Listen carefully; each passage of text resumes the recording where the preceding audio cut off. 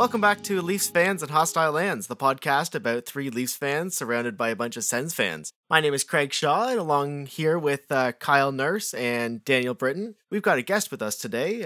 Eric, do you want to introduce yourself? Yeah, I'm happy to be here. My name's Eric. I'm a lifetime Habs fan, and I'll be here to talk about the Habs season so far and the two Leafs and Habs game that we had last week. So I'm happy to be here. Well, thanks for coming out. So I'm going to throw it over to Kyle to start this off this week. We're going to talk about the first game, the Toronto against Montreal at the Bell Centre in Montreal. A little bit different environment this week without having any fans in the stands. But Kyle, you can tell us a little bit more about it. Yeah, quiet game overall. Not as much intensity for sure from the fans. Montreal unable to grab that intensity. And, Wednesday night game. That's sometimes how it goes. And Montreal really capitalized on the Leafs' laziness off the top. First shot, first goal by Josh Anderson. Just kind of a Leaf killer this year. Personally, I thought it was a really even game after that. We really saw that this was the number one team against the number two team, and these could be interchangeable for sure. Even game. However, not very physical, I thought, kind of first going into the second. And then the Leafs decided, you know what, we're going to pick this up. And 2 4-on-4 goals by some depth on the Leafs. We had Travis Dermott get his first goal of the year and his first goal coming back off of injury, which is pretty cool. And then Justin Holl, huge bomb. Just with so much time for some reason. Another 4-on-4 goal, his first of the year. And then finally, Mikheyev gets his first of the year, really getting that monkey off of his back. He's been trying to get those shorties, but this one just a 5-on-5 goal. So the Leafs kind of take over, and the depth is what showed in this game. Another thing I thought really stood out was Anderson. He obviously allowed a goal. Sorry, Freddie Anderson. This is going to be confusing for a while. Freddie Anderson. One shot, one goal. That's tough to bounce back from. And that's just, it's so debilitating almost. Oh my God, I can't believe this. I've been warming up all day, or I've been warming up and then I let one goal in on one shot. But he really stood out to me after that as a shutdown goalie in this game. Thomas Tatar throwing in a goal, trying to get things back. And then Hyman with the empty netter. Dan, who stood out to you in this game? It can be Leafs, it can be Habs. What are you seeing? Well, I mean, you mentioned it very briefly, but kind of our depth coming through in this game. The Josh Anderson goal right off the bat scared the heck out of me. When our Anderson, Freddie Anderson, gets a quick goal on him, he can kind of become Swiss cheese pretty quickly. Yep. But he did. He was able to shut that down, and he didn't really kind of allow too many. Well, I mean, he allowed another one at the end, but he made some nice saves after that. But the depth players coming up was really nice to see. I was really happy to see Mikheyev get his first goal, and Dermott.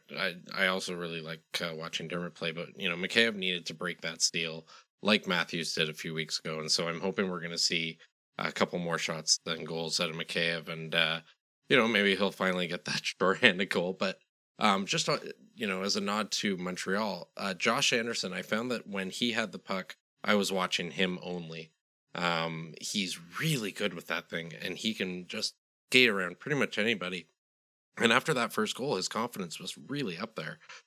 So he had some other really nice shots that I think Anderson was maybe lucky. Sorry, Freddie Anderson was maybe lucky to save. And I think the Leafs kind of squeaked out a win here. I know they won. They did it 4-2, but I mean, it was a squeak out win for me. I wasn't confident the whole way through, thinking, we got this, like I have some other games. So, positive outcome for Leafs fans. But Eric, what do you think? How'd you feel the game went? I think it was just the Habs on the 4-on-4. They just couldn't get anything going. I mean, you give room to the Leafs on the ice, and they'll make you pay for it. And obviously, with more room, the Leafs offense just got things going, and then Montreal just couldn't get anything together. I mean, they really try to force some plays and try to be too cute with the puck sometimes, and they just couldn't get the get anything going. And you could see with the goal that Tatar scored, it was call that a garbage goal. And they just late in the third, they finally decided to get their legs going and actually got some decent chances. Petrie got a post, but overall, the Habs special teams really let them down on the 4-on-4. And they just waited too late to get their legs going, and then they lost 4-2. Sorry, there was no special teams action in any of these games. I mean, I think there were 4 power plays overall, and nobody got a goal. Which kind of, set the Leafs up for a really bad start. But sorry, go ahead, Kyle. We did just talk about Freddie Anderson and how he was pretty solid in this game. He hasn't been solid all year, and his save percentage kind of shows in that. Eric, what do you think about Price this year? Is he feeling the effects of having a solid backup in a positive way, or maybe it's more of a competition, or is he just off to a rough start, or are you just straight up happy with how Carey Price is doing in net for the Habs? I'm not particularly happy on his start, but I think it has more to do with the schedule this year. A lot of back-to-back, closer games, 3 games in 4 nights. I think the backups will get more starts this year, and I just think Price didn't get a chance to really get into a rhythm, and find his game, because he plays one game, he's okay, and then it's Jake Allen, and he comes back again, and then he's again okay. But I did find on that Mikheyev goal that Price should have had that. I mean, it's a slap shot from the point, but there was no traffic in front. That was a dagger for Montreal. But overall, I think Price, I don't think he sees it as a competition, but I think he just needs to find his game and get a bit more starts. And, it's unfortunate. He had a good game, Saturday night, but now Habs are off for a week. So I'm curious to see what effect that will have on Price going forward. So, yeah. Yeah, really interesting that they have a full week off. I was checking Toronto's schedule. I don't see any of that in their schedule. Maybe 3 days at most. Really weird that that happened to the Habs. But like you said, there have been a lot of back-to-backs so far, so it's kind of correcting itself a bit now. Dan mentioned Josh Anderson being a standout for him when he saw the Habs going. Would you agree with that, or are you seeing some other standouts on the Habs during this first game?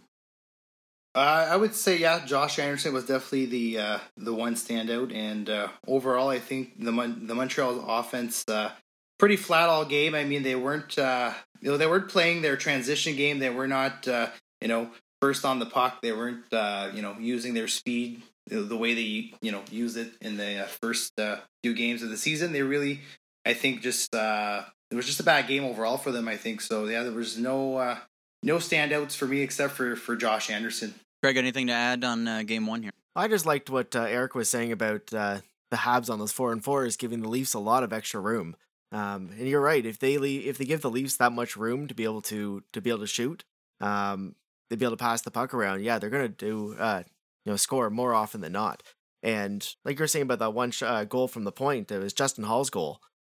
You're right. Carey Price probably should have had that. Hall's and Dermott's kind of very similar plays. They just left that defenseman wide open, had a clear shot from the top of the circle down to the dot. And most years, Carey Price would have that, but I was kind of surprised that 2 of those got past him. Dermott's was a beauty goal, though. Oh, I'll give the defenseman all the credit for picking their place on those shots. But yeah, most of the time you expect Carey Price to get those, and when they go in, good for us, I guess. But I was shocked. Let's move on to game 2. I would not say that Carey Price was off during this game. We had a 2-1 win for the Habs. I would say another close one for sure in terms of the score, but maybe not as close in terms of the play. The Leafs came out early. Marner getting a goal from Matthews. Nice to see the big guys come out. They were kind of shut down in the first game. And then again, very even in the second, but Montreal making a push. Can't remember when Toffoli's goal was. Might have been second or third, but wow, that was a lot of space for him. He was given so much space by the defense. I think it was a 4th-line play. And then Gallagher gets the goal. Potentially reviewable, but I think they got the call right that it was, below the shoulder. Yeah, it was a good goal. Oh, yeah. Yeah, definitely a good goal and a skillful goal as well. The fact that he was able to bring it down with his stick, he's got to be thinking in his head, I don't want this to be too high. I can't make this reviewable. And then he's able to put it in. So Freddie, no chance on that. I found Toronto after Montreal tied it up to be a very flat-footed team, really underwhelming. And it's, I don't want to get ahead of myself too much, but it may have kind of started there. Or seeing some holes in Toronto, and it might have carried over to a very unfortunate game that we will definitely get to. And wow, Toronto also stacking the when they had an empty net. I think it was Riley and 5 forwards, like the top 5 forwards that we have, and they couldn't get anything going. They could barely get in the zone. Like, what was happening there? So weird to see that from such an explosive squad. I think they're just getting tired, very similar to maybe how the Habs were at the end of this, and they need a bit of a break. Daniel, who stands out to you in Game 2, or maybe who didn't stand out that should have? Who didn't stand out? Well, I mean, as a Leafs fan, I'm going to say the refs didn't stand out. The three of us usually chat during these games over Messenger, and I think we called every single penalty in the book that wasn't called on the ice. It just felt like the Leafs were kind of getting beat up a little bit, and nobody was really watching their back. So, that was a little bit of a disappointment. But in terms of players, I mean, the Matthew Marner's goal was beautiful. Just a quick behind the net to Marner was a little reversal of roles for them, but it was really nice, beautiful goal. I also think the Leafs, they played 50 minutes, and the Habs played a full 60, which, you said that they kind of slowed down. The Leafs kind of slowed down about midway through the game. I think the third period, they're starting to struggle in, and we can maybe talk about that in the next game also. But, if the Leafs have a kryptonite right now, it's the third period. That's kind of where they're dying there. And it's surprising for a young team like this. But they seem to kind of lose their feet in the third period, and that's when things start to fall apart, if they're going to fall apart. We're going to talk about the Ottawa game. Can we not talk about that game? Yeah, of course. We can just skip it. Yeah, good podcast, guys. Let's shut it down. I think Thornton coming back might have thrown a tiny little bit of a wrench in, and if they weren't already feeling great about themselves after the Montreal game, because the Montreal scored their 2 goals in the third period. So really from the first period on, the Leafs really had very little action. Not a lot of shots after that. And they just didn't look great. Defense was kind of letting a lot of breakouts come in. Gallagher was walking through the Leafs. And just didn't click in the end. Eric, what did you think about the Habs during this game? I imagine you're pretty happy for the win. Obviously, yes, I was very happy. But they came out pretty slow. I mean, in the first period... talk about Mitch Marner and Austin Matthews, and I think they had 3, 4, maybe 5 chances in the high slot to put the puck in the net, and I think Matthews missed the net on one, and then Price stopped the rest. But Price was seeing everything in that first, but they really had their chances to maybe put the game away in the first. It could have been 3-4-0 if it weren't for Price. And in the second period, in the last 5 or 6 minutes, Montreal really stepped it up, and I think that momentum carried over into the third. And to me, the standout player in that game was obviously Brendan Gallagher getting the, he goes in the corner for the first goal, passes to Danault, and then off to Toffoli. And obviously he scores the go-ahead goal for Montreal. And I think overall, Montreal just, outworked Toronto for most of the game. And the one stat for me in that game was the hits. Montreal got 46 to Toronto 16. So I think... Yeah. When the game gets physical, Toronto can have some issues, and saw a lot of players for Toronto. Actually, Nylander was one of them that I saw a few times trying not to get hit and turning over the puck, just chipping it into the corner, and then Montreal took back possession, and then there goes their zone presence. So in the playoffs, they're gonna have to take those hits and get a bit more physical because it's not gonna get easier from here, right? So. Yeah, exactly. I think it's just been said a million times on Twitter and hockey and whatever, things like that. Simmons, we are feeling Simmons' absence for sure.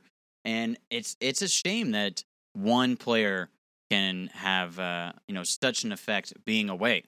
Like he showed his presence first game against Montreal. Like, let's get into a fight, and then let's go. He had his hands up in the air, and Toronto seems unenergized and there's no one really stepping up to energize them. I feel like Tavares is trying sometimes.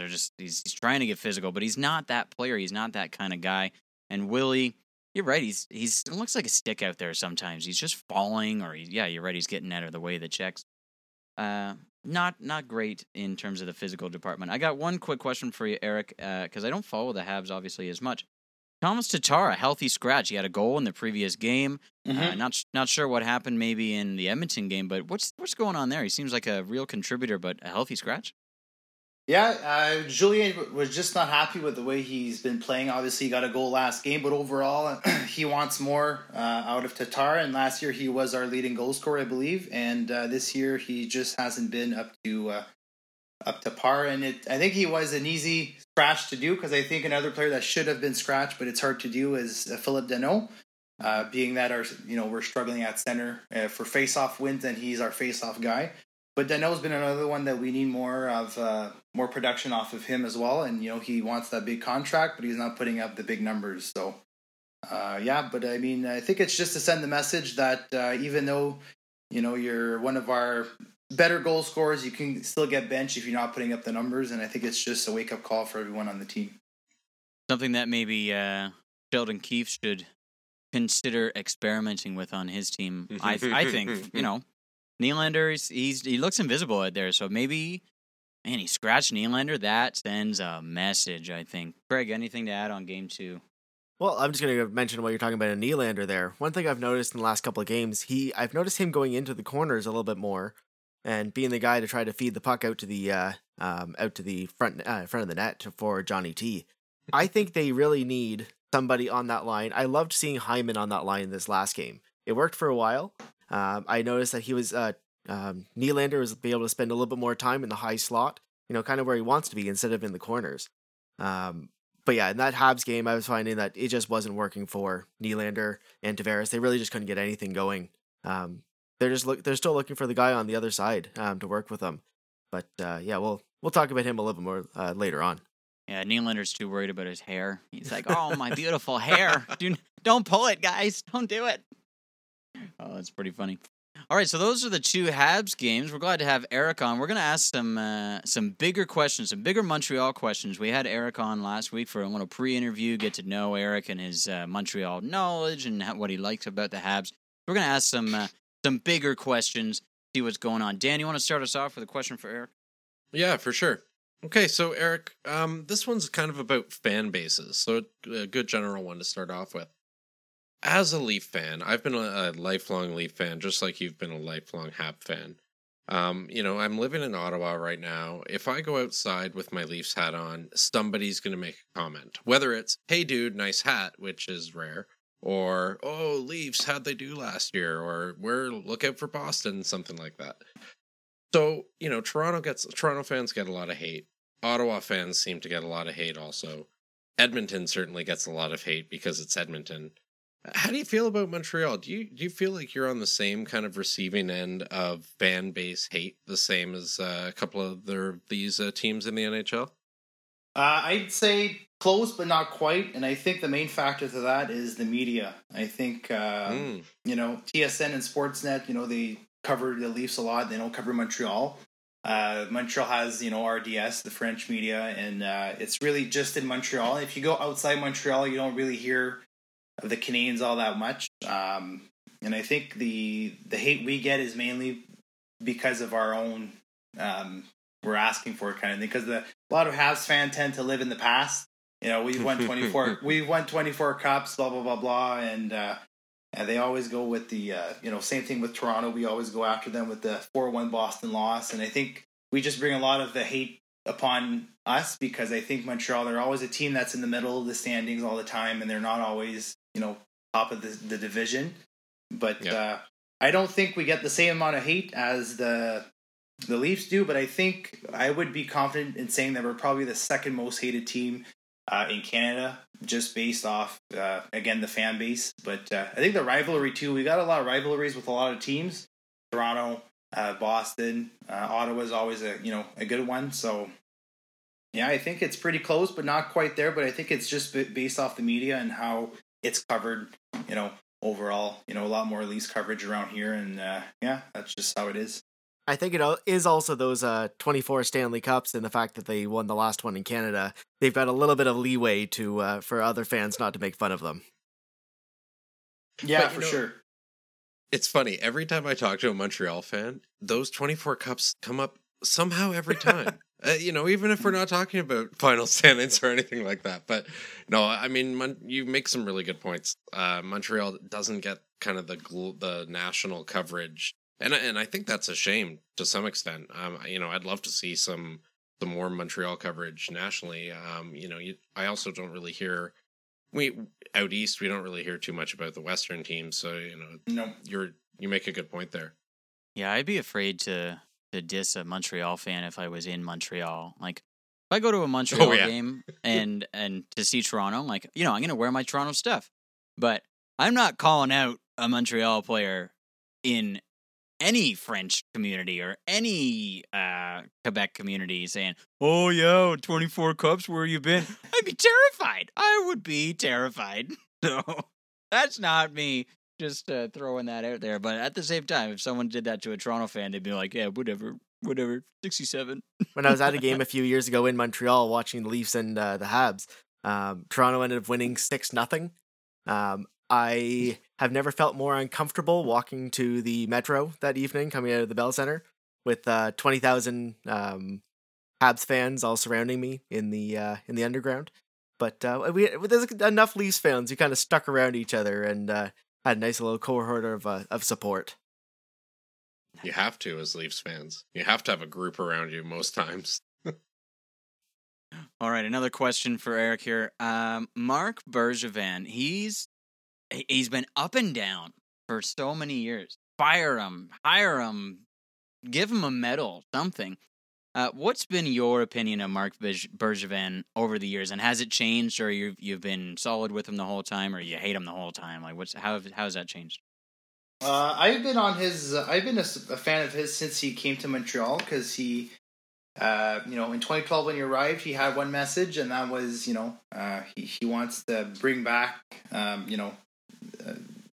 the cup to Montreal, and he wants to create a winning environment and put a group of players together that want to win. And if you don't want to win and you're not part of the mentality he's trying to put forward along with his coaching staff, then you'll be on your way out. But he is a guy that, I think he's closer to his players than a lot of other general managers. He talks to the media of players, and he always has a nickname for them, which is sometimes kind of strange. But I've been a fan of his since day one. He always had the same message, and he always stuck to the same line throughout the years, is I don't want to sacrifice the future for short-term success. And I think we're seeing the the effects of his mindset, this year with all the young players coming up, Suzuki, KK. Suzuki wasn't drafted by Montreal, but he, there was talks of trading him early on, and just what he's built throughout the years. I think we're all finally seeing, what he wanted.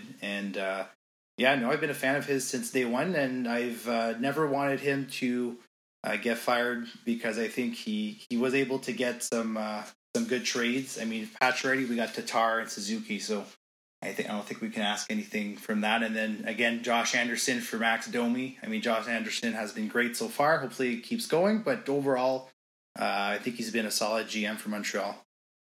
Yeah, a contract that I think I really admire, and I hope doesn't bite him in the butt later on, is Gallagher's contract. And that was pretty cool that he got a little bit emotional about it, that Gallagher's been there probably the longest, or one of the longest, and he's fought for this team. He's laid down for it, and he deserves the money for something like that, other than just the score sheet, or he's getting older, so maybe we shouldn't pay him so much or give him so much term. No, Bergevin identified, this guy has been our guy for so long. It's time to reward him. Damn everything else or what the media says, things like that. Yeah, but Gallagher has his heart on his sleeves. He goes, he comes out every game, gets his 110%, and he's really the fire that lights up Montreal every game. And you'll know he's out there giving his 110%. And I just go back to last year. in the playoffs he gets a stick into the mouth, and then he's just mouthing off the guy on the bench with a bloody mouth, and it's just a classic Gallagher move right there. Mm-hmm. And he's that kind of player that every team in the league is looking for. He's a heart and soul franchise kind of player. He, makes everyone better around him. He may not be the most, he obviously has some good offensive numbers. He may not be, a top tier talent, but every team, look how long the Leafs have been looking for someone like that. Bringing in someone like Jumbo Joe or Wayne Simmons, someone with some personality and some leadership.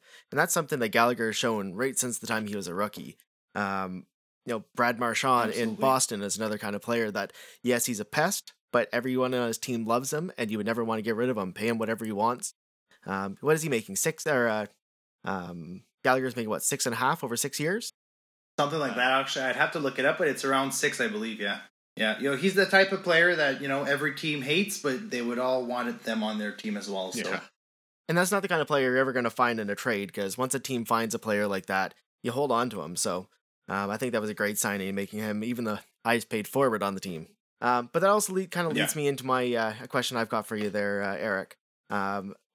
Over the Bergevin's term here, he's made a lot of trades, and he's not afraid to trade out a big name out of the city.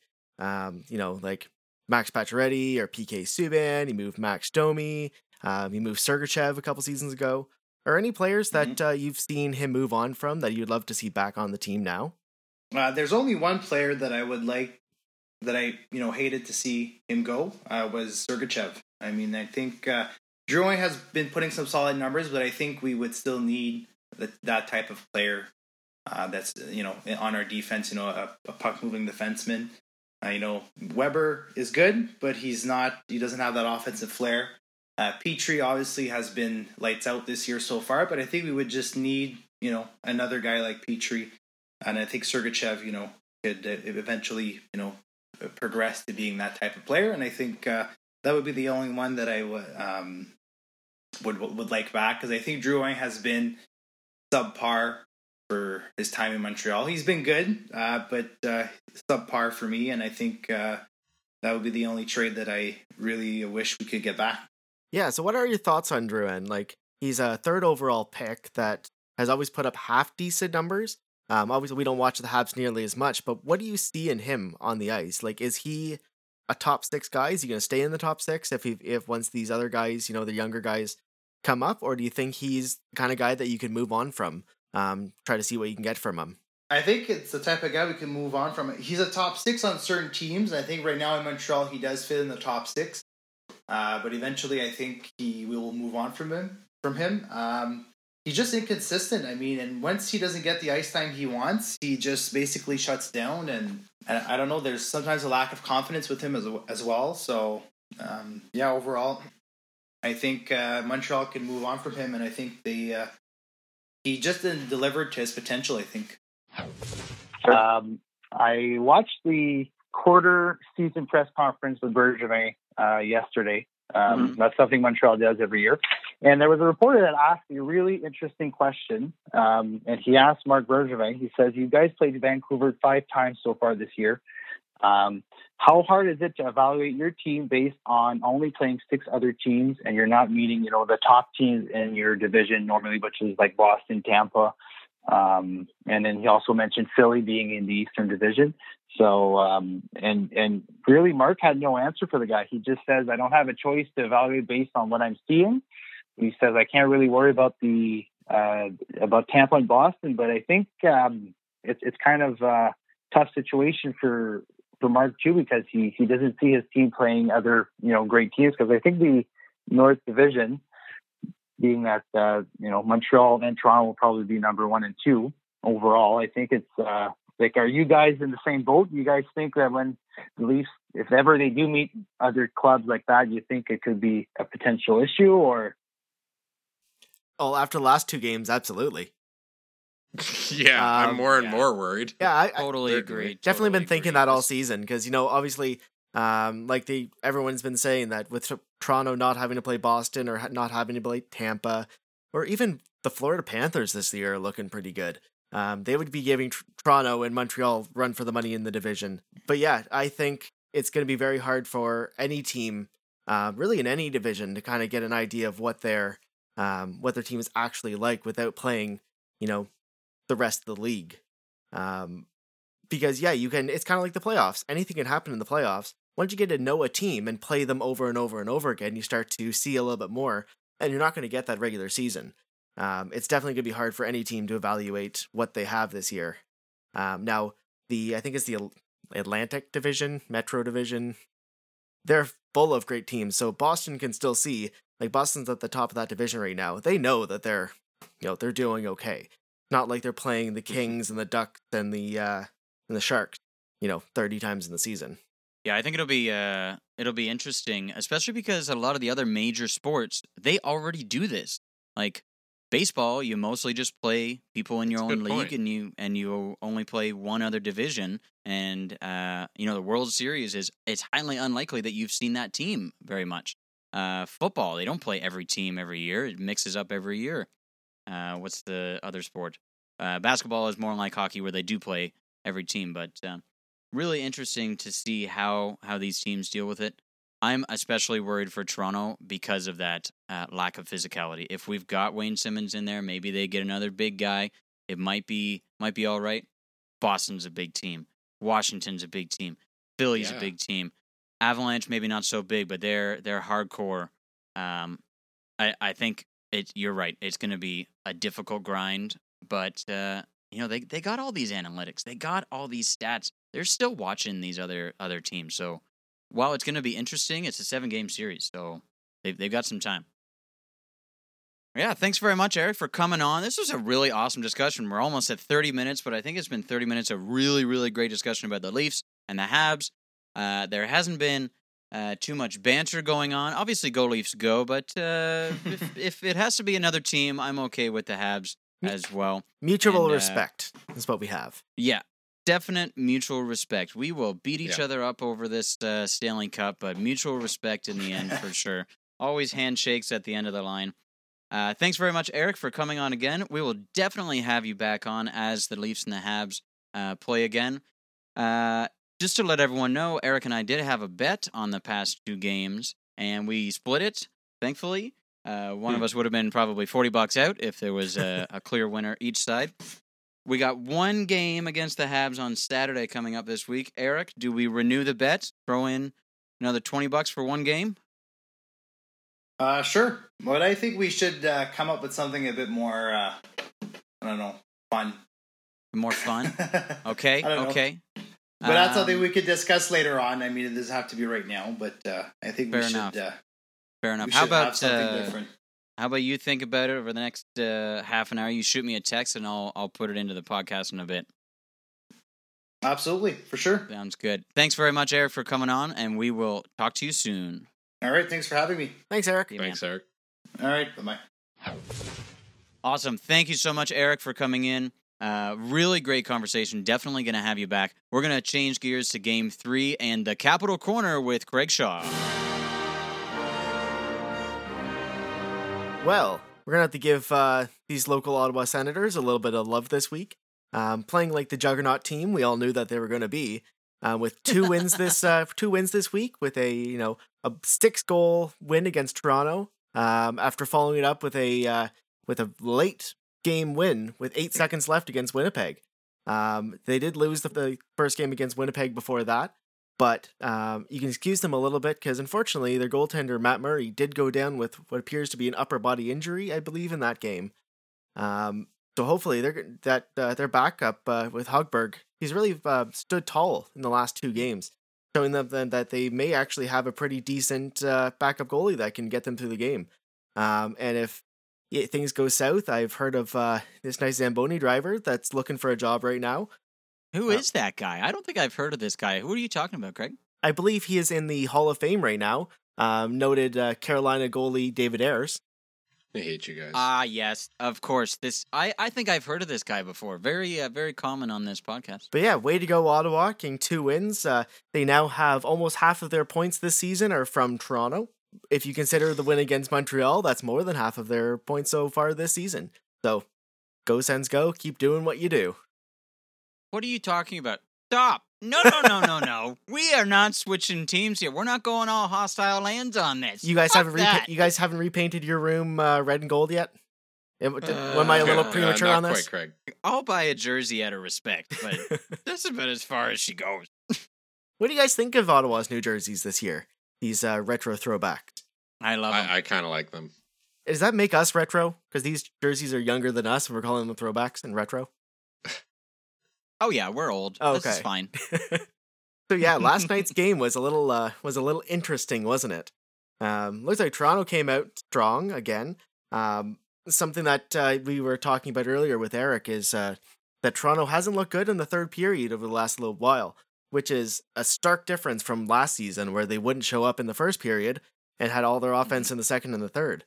What is happening right now? That's 2 games in a row that they have, played 40 minutes and then have dropped right off. Pretty much anything good was nullified, right? Nullified. Yes. I mean, yeah, we scored a bunch of goals. Great. Their goals stats go up. That's really about what we accomplished. Scored on the power play. Oh, no, and then immediately followed up with a shorthanded against us. Well, and we decrease Hogberg's save percentage. That's pretty much all we did. Gave him a lot of confidence for the rest of the week, though. Like, we took him down 5 goals, and it's like, okay, yeah, this guy's just, he's getting his feet wet, sure, whatever. And then he shuts the door, and the Sens are like, okay, we got you back, man. I'm a little more worried about the rest of these games for sure. What happened? I think the Leafs just got cocky, like straight up. They just got cocky. 5 goals. The 5th goal, Matthew was barely celebrating, which is fine. That's hockey etiquette, I would say. And he doesn't really celebrate much anyway. But they were up 5-1. It seemed like a done deal, and yeah, they need to not let the pedal off. They are a top team this year, top team in the league so far. Not in save or not in points percentage, but really great. They can't take the foot off the gas. Ottawa Senators are a weak team, but they are NHL players. You can't take your foot off the gas with these guys, and they have something to prove to the NHL in general, that we can still play. We can hold our own, even with new players. Some would call weak players sometimes. But yeah, Toronto needs to not get cocky in these next 2 games against Ottawa. If that means they're still close, that means they're still close. If that means they're blowouts, that means they're blowouts. If Ottawa wins one again, but Toronto tries, that's fine. I'm okay with that, other than whatever crap happened last night. I think you're right, Kyle. I think they got cocky. Matthews' goal was right at the end of the second, I think, if I remember, and it was a power play. Yep. And then they took a shorthanded goal. That's not a good way to start or to finish the period, right? And then they started the next period, 41 seconds in, Zub scores, and Anderson's completely surprised by that goal. So I think they were shaken. They were also, I think, I was doing a little bit of reading today about it, and because of this whole Galchenyuk trade, I think what happened personally is Keefe was also thrown off because that happened minutes before the game started. So he was all, kind of freaked out and not really sure what he's standing on at this moment. And then Thornton comes back, and so he's another little, bit of chemistry change in the lineup. And I think it was just enough dominoes, and they're coming off a loss. So enough dominoes were set up properly for them to be able to take a massive faceplant. And, I was sitting there watching the game. I was about to grab a second beer, and I thought, maybe I should just go to bed. They're up 5-1, or they're up 5-0 at this point, or 5-1, yeah, sorry. And, it felt like a good time to just call it a night. I was pretty tired from waking up early, and I'm sad I didn't. But it was a really heavy faceplant for the Leafs. One thing I was noticing in the at the end of that game, Toronto continued to try the same thing over and over again against Ottawa. They tried to skate it into the zone, and they would lose it. They had 3 guys standing up at the blue line. Ottawa did. They would lose the puck. It'd be back turned around the other way. It didn't get into the Toronto zone too much. They would just Ottawa would just get the puck, have that one guy back behind the defense. They would just flip it out of the zone and make Toronto try to do it again. and they just wait for their opportunity to get a little bit of space between when the forwards a little bit farther forward for Toronto and a little bit of space with the goalies, with the defensemen, and they just wait for their opportunity. Freddie didn't have a very good game, as we could see. There was a couple goals there that were a little on the softer side, and 6 goals in a game is not acceptable over and over again for a goalie that is expected to have the caliber of Anderson. We have starting goalie. Even in the, I think this is our 7th episode, we keep flip-flopping back and forth about how we feel about Freddie Anderson. The first couple games we said, maybe it's time to move on from him, maybe it's time to trade him. Then Campbell got injured and Freddie started standing on his head again. Then all of a sudden, 2 games in a row here. Okay, maybe that game against Montreal, I won't blame completely on him. That game-winning goal, he didn't really have a chance on with that deflection. But last night, he should have been able to stop that many. Should have been able to stop 4 goals in the third period. If you consider the 1 goal in the at the end on the shorthanded. But I don't know. I think that they should be looking at something for the future. Yes, it's going to be very hard to trade away Anderson mid-season right now, unless they can get a goalie from inside of Canada, and I don't think there's any other goalies inside Canada that I would want on our team. Maybe Markstrom, but he just signed a contract. What do you think the Leafs need to do going forward? Because I think they're really missing Jack Campbell right now. It looks like Freddie might be getting tired. That's a good point. I was kind of surprised they didn't play Campbell against Ottawa. He's still injured. Sorry? Campbell's still injured. He hasn't skated yet. Yes, of course. Sorry. We're pushing close to a month since that injury, and he hasn't even started skating, so he's probably still going to be out for a while. Yeah, scratch that. But I'm kind of surprised they didn't play Hutch in the Ottawa game, because Anderson was getting tired, as you said, in that Montreal game. In the Montreal game. Let in the 2 in the third period. I just give him a rest. I mean, he's been playing. I know he had a couple days off before, but he does need a break. I know we don't really necessarily want Hutchison in net, but looking back in retrospect, could it have been worse? Probably not. Could it have been better? Yes. So he probably wouldn't have let in 5 unanswered goals. I'm going to put it on the rest of the Leafs team a little bit based on their performance in front of Campbell. Campbell doesn't get in a whole lot, and the Leafs seem to rally around him. Obviously he's a great dude, but he doesn't play that much. So they're like, we want to give this guy a win. We want to give our guy a win and make him confident so he can give Freddie those off nights. I think they need to treat Freddie the same. Sure, Freddie's the number 1 guy, and they don't want to treat him like a baby or whatever, but they got to fight for their goaltender. They like to leave Freddie wide open, and they never do that to Campbell. I think Campbell only played the 2 games this season, and they made sure that he had lots of room to see. They kept those shooting lanes open, but you don't see any of that stuff with Freddie. Maybe it's because we have a bigger sample size with Freddie. Maybe they just played some great games, but they do look like a different team in front of Campbell. Yeah, it's like they expect more of Freddie. They're like, oh yeah, Freddie will get it, no problem. We don't have to try that hard. No, freaking try hard. Go for it. Help your buddy out. Yeah, Tampa doesn't take a night off. Boston doesn't take a night off. But it seems like this is the same Leaf team that just seems to want to take nights off. Yeah. Craig, though, you said, what does Toronto need going forward? I don't think it needs anything yet. Teams can have bad games. Bad games happen. We've seen Toronto have epic collapses. They have them about once a year. It's, it sucks as a fan. You kind of shake your head and think, is this really the team I support? But if they have bad games, it happens. I don't think we really need to fault them on. I mean, the Montreal loss, I think, was no big deal. I think they played hard in the start, and then they kind of drifted off in the end, and just maybe, as Kyle was talking about earlier, continued to be a little cocky with their wins over Montreal. But I think, let's give them some time. If the 2 games coming up against Ottawa are even close to blowouts, or if we do poorly in those, then, yeah, if you're starting to lose to the bottom team in the league consistently, then maybe something does need to change. And I'm going to give Ottawa a little bit of credit in the third period at the end of the game last night. Toronto, when they got frustrated that they couldn't get past the three guys staying at the line for Ottawa, they were chipping it in. One guy was in. He had no support coming around the other side. Ottawa, the player would just hammer him in the corner. The Toronto player would try to ring it around the boards to his defenseman. There'd be nobody there. The puck would be back out of the zone from the Ottawa forward. I'm going to give them a lot of credit for, they knew that Toronto's not going to hit them.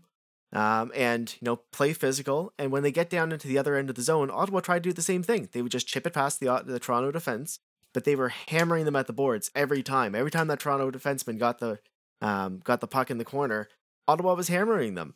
And you know what? That takes the guy out of the play. I know the Leafs are a fast skill team, but sometimes you need to play the body, because the number of times last night I watched two Leafs players watching the Ottawa player standing against the boards, not hitting him. And it's like, you try to take the puck. Oh, look, you're out of position now. And they need to play a more physical style. I hate the term old style hockey, but old style hockey. Let's take the body, and then if you got two guys on it, one guy can take the body, one guy can take the puck. But if you're both trying to take the puck, no one's taking the body, the guy's clear, he's made a pass, and it's at the front of the net. I don't want to talk about this anymore. It's what the heck? Yeah. Why did that have to happen? It's a blip, guys. It's a blip on the radar. We'll move on. The Leafs have 3 losses this year. We're okay. Well, let's talk about some things that aren't quite as depressing. Let's talk about some transactions that Toronto did. This leads us to our next segment called Quick Shifts. You get 45 seconds to tell us what your thoughts are on a couple of random questions that I've written down here for you guys. So there was a big trade there. Big trade. Yesterday. Big trade, I was gonna say. There was a trade there. Anything's big trade these days. You only have 6 teams to trade with. But Toronto picking up Alex Galchenyuk from the Carolina Hurricanes. Maybe kind of the Hurricanes. He never even left the country for Carolina. Thanks, Ottawa. For 2 prospects. One that they just picked up in the Kapanen trade with Warovsky. And for Korshkov. So, 2 players that I think Korshkov got 1 game in the NHL last season. I believe he scored a goal. He's doing pretty well over in the KHL right now. Warovsky, who we never even saw. I don't think he even got any ice time for the Marlies since he got traded over. For Gaila Galchenyuk, who has, since his rookie season, has perennially underperformed. This is his 7th team now. What do you think that? Do you think this is a good move? Do the Leafs need more bottom 6 depth with guys coming back from injury, hopefully pretty soon? I think Robertson's skating right now. I don't think it will be very long before Simmons comes back. He'll be back sooner than the doctors probably advise him to. Do you think this is a smart trade for Toronto, or should we? Or is this just another guy? Is this just guy filling in space on the taxi squad? So, Dan, if you can tell us what your thoughts on that, you've got this 45 seconds. Okay, I think he's a guy. I think he gives a little bit of flexibility in the bottom 6, as you said. He's a decent player. I mean, he scored 1 goal this year, I think, so far, and he doesn't play a lot. Or when he was playing for Ottawa, didn't play a lot. I guess we're taking a chance on him. Dubas wants to roll the dice and see how it goes. It'll be interesting to see where Keefe puts him. But he's a guy. I'm not really that excited for this trade. Not a guy.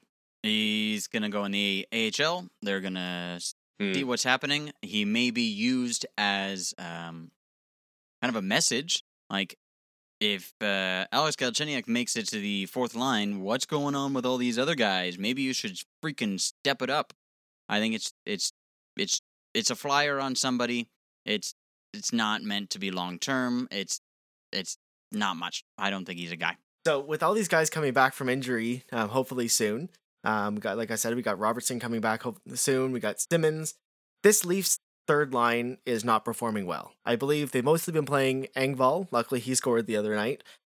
Kerfoot, who's been taking a lot of penalties, and Mikheyev, who is a good guy on the special teams.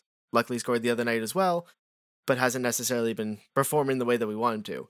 What is your ideal 3rd line right now when players come back from their injuries? Dan, lead us off again. I'm going to say Mikheyev, Kerfoot, and Simmons. I like that line. I think it's you've got size, you've got speed, you've got face-offs, / penalty taking in Kerfoot. He was doing a decent job at the faceoffs this year. He's not getting a ton of shots, of course, but I think giving a little bit of size to that line would help because they're all fairly small guys. And then the speed with Mikheyev is great, but now that he scored a goal, maybe he lights up a little bit. But yeah, I would stick with Simmons on there. My favorite third line, or my ideal third line, is the fourth line. Honestly, that fourth line has been go-to, and honestly, any iteration of it. We went over several iterations.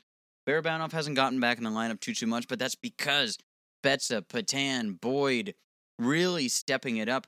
But Patan, Boyd, Betsa, Patan, yeah.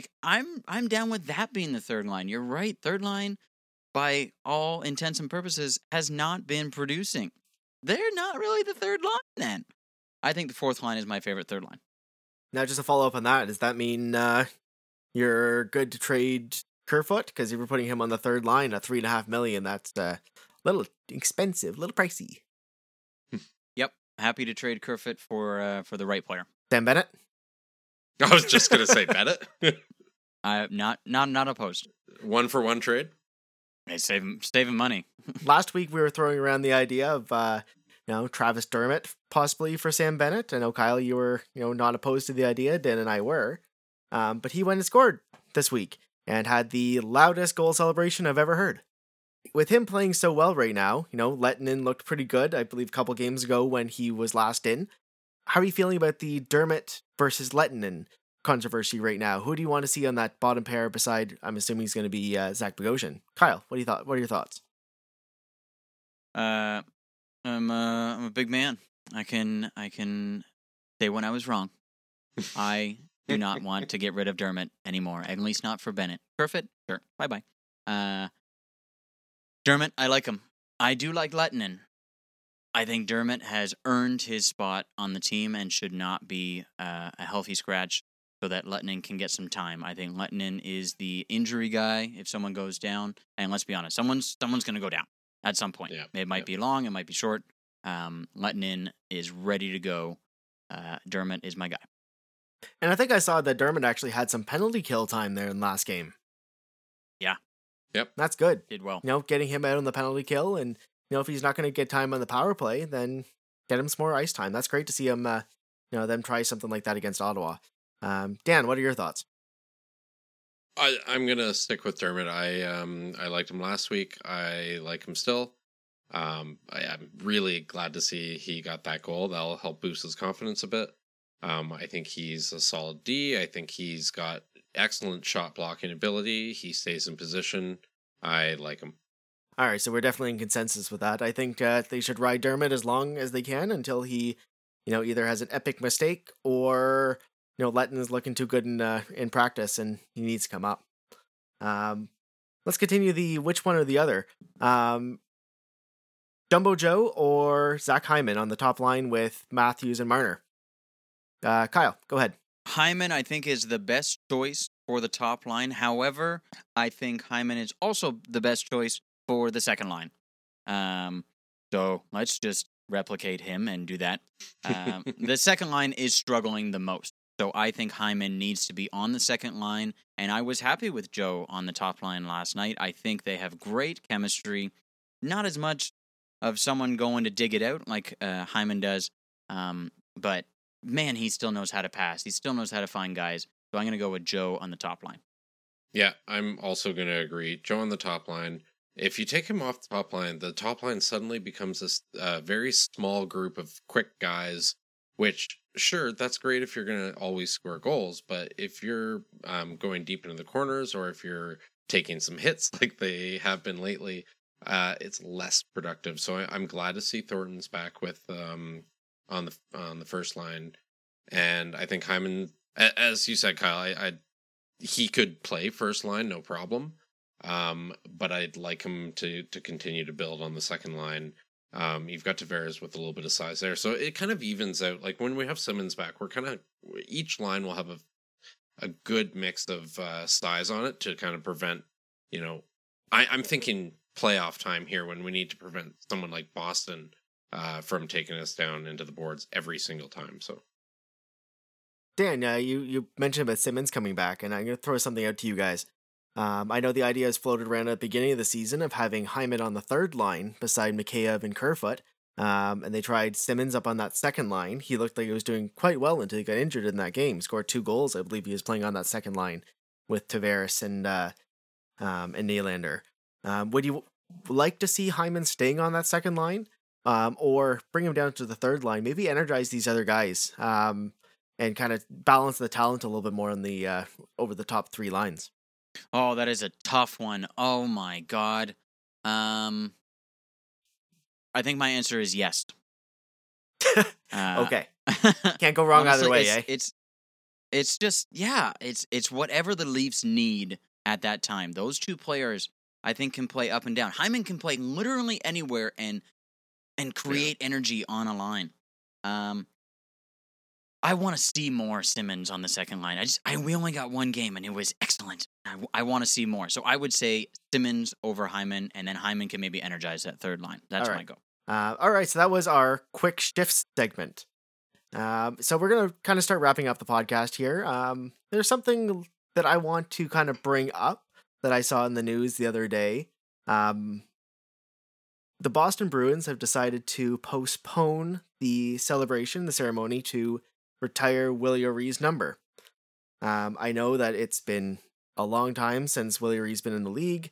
A lot of people have been advocating for this to happen, to retire his number. Kind of thing that, baseball has retired 42 or it's an honored number for Jackie Robinson. Kyle, do you know if that number is retired in the major leagues? 42? Yeah, I don't think anybody uses that number. So it may not be retired, but it's not used. Now, Willie O'Ree broke the color barrier in the NHL, and it's just now that he's actually starting to get a little bit more recognition. Boston has decided this season to postpone it till next season when they can have fans in the stands. I understand that, but I think they've waited too long already. I think they should retire the number now, do a ceremony on the broadcast, and then every year from this point on, let's have Willie O'Ree night. I believe it's February 18th was the anniversary of his first game in the league. Every year have Willie O'Ree night. This isn't something that you need to do once and then move on from it. I think that they've waited way too long already, that they need to do this now and then and make it right for him, because he's getting obviously up there in age. He may not be around next year. You never know. God, we hope that he will, but I think this is something that Boston, in my mind, it's something that that they should make right. Yeah, absolutely agree. And I was just thinking about it, and I have a bad feeling it's a money thing. They want to have a Willie O'Ree ceremony game, and lots of people are going to come out. They're going to make more money off that game. They're going to get higher ratings on that game during a non-pandemic year. And that makes me sad. And I totally agree with you, Craig. It should be a yearly thing, Willie O'Ree Day or Willie O'Ree Game Day, something like that. And then you can start recognizing other players during this day, or bring it to the forefront at least. Other barriers that have been broken. There was one woman that played in the NHL. Yes, for Indigenous Tampa Bay. and Native Goalie. players that have played and so on and so on. I think you're absolutely right. It can be a yearly thing, and it's like, Jesus, it's not freaking hard. No, like you've got a hockey day in Canada. That's great. It's fun. I love it. You got the outdoor games. You know what? They've kind of lost their charm, but I still kind of like them. This is so easy. Like, figure it out. Yeah, baseball does a really good job of that. But I mean, I completely agree with both of you guys. I think this is a little too late. I'm glad that I'm glad that they want to do it with people in the stands. It's likely for money, which is unfortunate. But I mean, I think it would also be unfortunate for him to be standing in a stadium where he played so many games, looking up at fans covered like that. That might be a bit of a letdown to I know he's not playing anymore, but to a career, So I get it. Let's hope it's not money, but I agree with both of you guys completely. And I may be wrong. This might be at his request that they move the next year, but I just saw that and I thought that was I didn't think that was a great move. He was consulted. He was consulted before the decision was made. So I don't know if it was his, but he was talked to. Well, the NHL doesn't have a very good track record with this kind of thing, with their splitting from the HDA. And let's just move on. Congratulations, Willie O'Ree, 65th anniversary of breaking the color barrier in the NHL. From a couple of Leafs fans, thank you for doing what you did. So let's move on. Let's close this out. Leave on a high note with let's make a bet. Kyle, you've got something for us this week. Yeah, and let's recap last week's bet very quickly. Greg with the big Price is Right win, going with 1%, messing up Dan and I there. I believe the Leafs ended up with a 20% power play goal percentage. So good job, Craig, on the win. I think his first one for the year. Great job. Okay, this bet this week, I'm going to go Price is Right as well, and it's kind of a two-parter. So I'm going to throw in an extra $5, kind of even it out, so that one winner can get $10 and the other winner can get $10. So I'll throw in 10. You guys throw in 5. We're going to go Leafs goals against average and save percentage over the next 3 to 4 games, depending on when we do the next podcast. I believe 2 games against Ottawa on Wednesday, Thursday, Montreal on Saturday, and then if we wait until Tuesday, it will be Calgary on Monday. So we haven't decided when we're going to do the podcast next week, if it's going to be Sunday or Tuesday. So take that into account. Maybe see what's going to go on. I do expect Hutchison to get into one of the Ottawa games, since there is a back-to-back. Mm-hmm. I've already put in my numbers. Craig won last week, so I'm going to have Craig go first. You're going to have to pick the goals against average and the save percentage. And to give you guys and our, I think we're up to like 15,000 listeners. Does that sound about right? 15,000. Really great. It's about how many push-ups I did yesterday, too. 15,000. To give you guys some context, Freddie Anderson, his goals against average right now is 2.79. So that's about 2.79 goals per 60 minutes. And then his save percentage is 0.901. So it's not great, but it's above 9, which is nice. So I've already plugged in my numbers. Greg, what have you got for goals against average over the next 3 to 4 games for the Leafs in general? Could be both goalies, and save percentage. Well, I think he's going to have a bounce back game against the Sens, at least for one of them.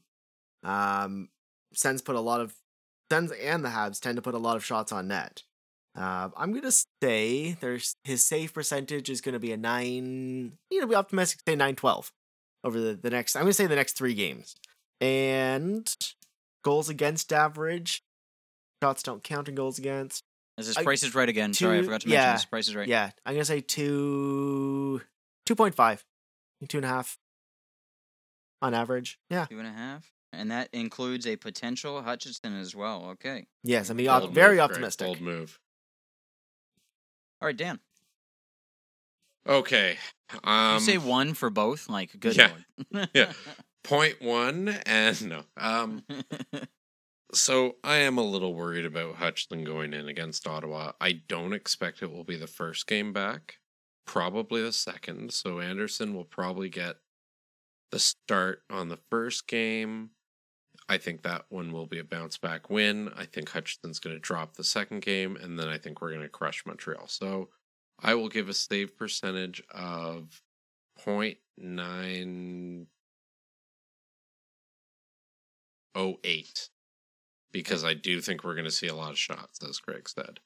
But my goals against is going to be 2.67. Not giving me much wiggle room, are you? No, none at all. This is hilarious because we are all really close. My save percentage was just 900. I'm a little worried. Mostly because of Hutchinson and because we let out a lot of goals often. And then my goals against is 3. So I'm kind of picking the averages here, but also not really giving Freddie the benefit of the doubt. We'll say, let's do the podcast on Sunday. So the next 3 games, those are our bets, and I'll throw in another 10. And I think that's it for the podcast for this week. Thank you very much, Eric Desormier. There's French coming out again for joining us on this. We're going to see if we can get some more guests in as we move along. We'll definitely have Eric back in. Speaking of which, Eric and I now have a bet on for the Habs game on Saturday. Whichever top line scores the most points in general. So top line could be subjective depending on what happens for that game. So we will figure that out as we go. Another $5 on there. Man, I'm going to be potentially losing a lot of money this week. Thank you very much, everyone, for listening to episode 7 of the Leafs Fans in Hostile Lands podcast. Don't forget to follow us on all your favorite social media. Listen to the podcast on all your favorite podcasts. And go, Leafs, go! Go Leafs, go! Go Leafs, go.